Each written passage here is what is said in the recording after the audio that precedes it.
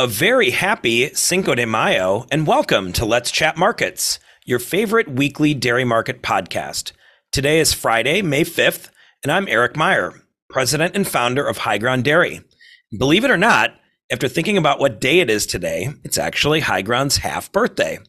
I know my kids are huge fans of thinking about their half birthdays, but really, once you hit that double digit mark, you should probably put those half birthdays to bed. So let's do the same with ours and move to the markets. I'll have half a margarita today to personally celebrate.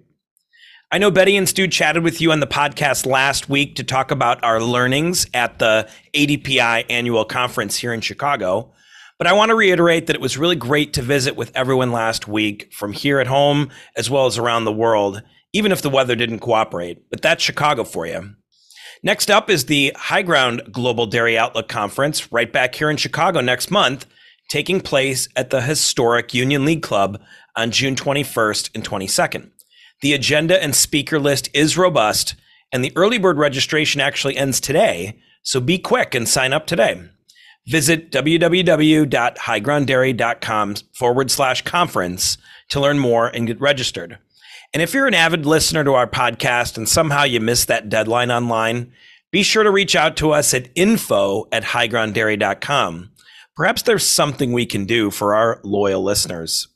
All right, to the markets. This week's CME spot market saw some interesting action as 3 of the weekly indices saw increases while 2 fell, though none were more than 3 cents in either direction. Let's start with non-fat dry milk because that was the one where most ADPI attendees were most bearish, and since the conference, it's done nothing but find support. Non-fat reached its highest CME spot settlement since February 27th, closing today at $1.1975 per pound and up 7.5 cents from the 2023 low set on April 17th.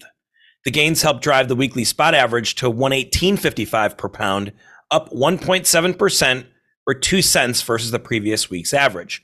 13 loads did exchange hands this week. CME spot whey prices continued grinding lower by an aggressive seller and led the way for volume this week across all commodities at spot, with 54 loads trading, the weekly average settling just above 33 cents, off by 1.1 cents from the previous week, down 3.2%. When looking at the weekly averages, block and barrel prices diverged, with the block average closing at $1.6625 per pound, down just 0.8 cents lower, while barrels gained 2.2 cents to $1.5570 per pound from the previous week. But the market ended the week in bearish fashion as aggressive offers bombarded the block market, something we haven't seen in some time, driving the Friday close down to $1.6125 per pound. That set the 2023 low and was the lowest price since November 5th, 2021. Buyers appear to be very interested in accumulating product at or near these levels, and the forward curve prompts them to do it, as cash and carry opportunities at the moment for both block and barrel cheddar are quite juicy. Block saw 34 loads trade this week, 19 of them on Friday, while barrels finished the week up at 31 loads, though just 3 traded on Friday, so you could see where the action was in cheese. Rounding things out is the butter market, with general support persisting there. The weekly average up 2.8 cents to $2.42 per pound. Friday's settlement of $2.44.5 per pound, its highest since Feb 28. Butter saw 14 loads exchange hands. A few interesting things happened this week in dairy. Let's first touch on the global dairy trade auction from Tuesday. Gains were reported across most commodities, now marking the 3rd straight instance that whole milk powder prices have settled higher. Both the past 2 GDT auctions, as well as the GDT pulse in the middle of those, all saw strength. China, though, has largely remained out of the spotlight as their share of GDT purchases has not been notable, while the Middle East has shined bright with well above average purchases over the last 2 auctions. But given that the upward trend is held, and whole milk powder futures on SGX are starting to respond in kind, shaping the potential for further gains. It still seems a little early to call for a full turn in general commodity markets to bullish for dairy, but we're watching this very carefully. For now, GDT buyers are favoring New Zealand sourced product, which could just mean that very specific buyers are caught short and need to catch up with preferred product. Butter continues to surprise to the upside, both on GDT as well as CME futures, as sellers have backed off somewhat in a market that appears to be at the height of its range. Lack of a complete spring flush period in both California due to flooding and Texas due to a major barn fire, along with strong retail volume sales in March, also noted by the net out movement of butter stocks from Feb to March, suggests that demand is doing better than people have anticipated.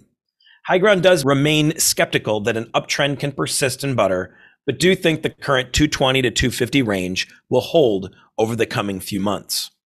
On Wednesday, USDA published April's announced class prices, with Class 3 settling at $18.52 per hundredweight and Class 4 at $17.95 a hundredweight. And these prices are not profitable for many dairy producers.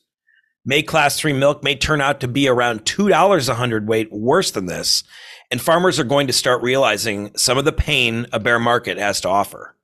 Grain and feed prices have been grinding lower over the past weeks as the Brazilian corn crop has been robust and planting progress in the United States is also ahead of schedule, but those declines have not been enough to offset the loss in milk revenue.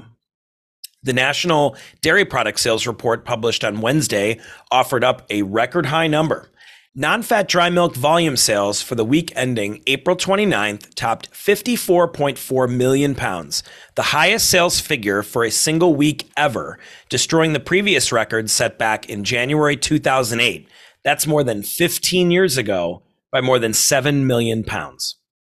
We suspect that producers holding on to inventory at the end of both the month and quarter wanted to clear the decks and found buyers. With this much powder exchanging hands in a single week, driving the survey price down to $1.1219 per pound had to be a smattering of players, including sales to end users, traders, and potential exports to Mexico. While this has set a temporary floor in prices, and High Ground expects that this past week's NDPSR print to set the bottom for the year, we're not expecting the recent rally on CME spot and futures to last much longer unless we get a stronger indicator that demand has actually picked up.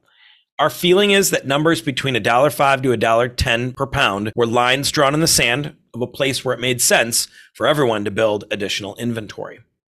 Last, USDA also published the March trade data on Thursday, which is still holding on to some impressive levels as we close the books on Q1. While both cheddar and total cheese export volumes were below prior year for the second straight month, it was just barely, and impressive that they lasted as long as they did. However, the second quarter is going to be a different story, as all reports and indications, as well as the current trajectory of the U.S. market implies. Q2 will have been pretty ugly for export business, as Europe came in very aggressive at the end of 2022 and has remained very competitive for the past couple of months. Butter and AMF exports have tanked, while whey, WPC 80, and lactose exports remain impressive.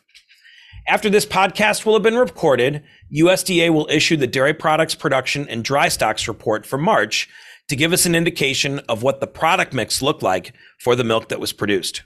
Betty Burning will be recording a Dairy Skim podcast later today to give us a brief look at what High Ground saw on the surface, and by Monday midday, our subscribers will receive access to our comprehensive written analysis as to what we thought the report meant.